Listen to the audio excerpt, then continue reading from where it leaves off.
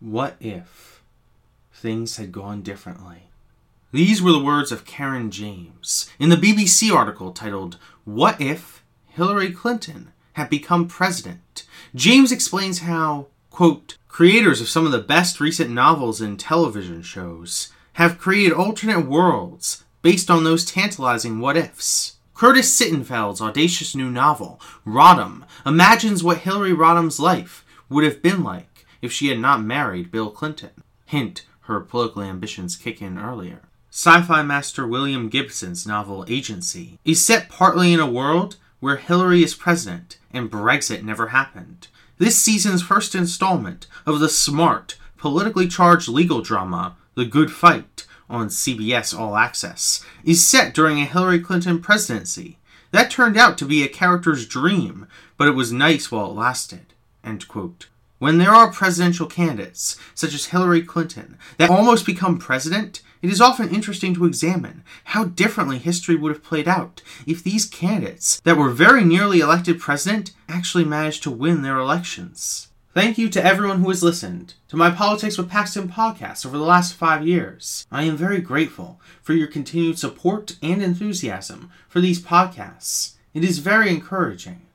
In this brand new season of Politics with Paxton, I will be analyzing a series of what-if presidents, examining several presidential candidates throughout history and discerning what their prospective administrations would have been like if they were elected president. However, arguably most importantly, I will be focusing on the lasting significance and impact that these presidential candidates have on society in the United States to this day, and what the importance of their campaigns ultimately was to history.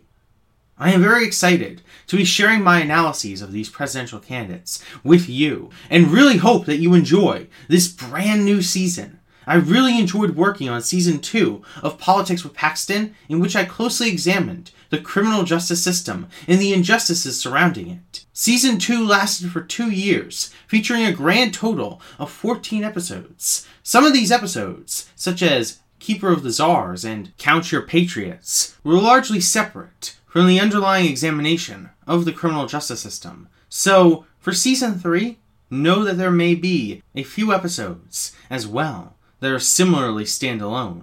If there are any what-if presidents that you want me to cover, please do not hesitate to reach out to me and let me know. Listener feedback does help inform some of the topics that I cover, and I would greatly appreciate any recommendations you may have for me.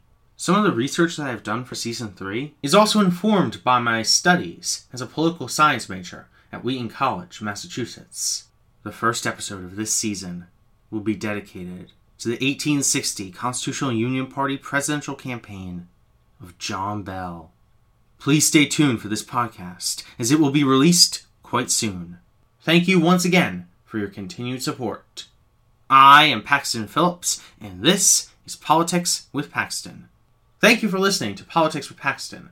Please follow me on Twitter at PoliticsWPaxton, where you'll find all the latest news, updates, and episodes of Politics with Paxton.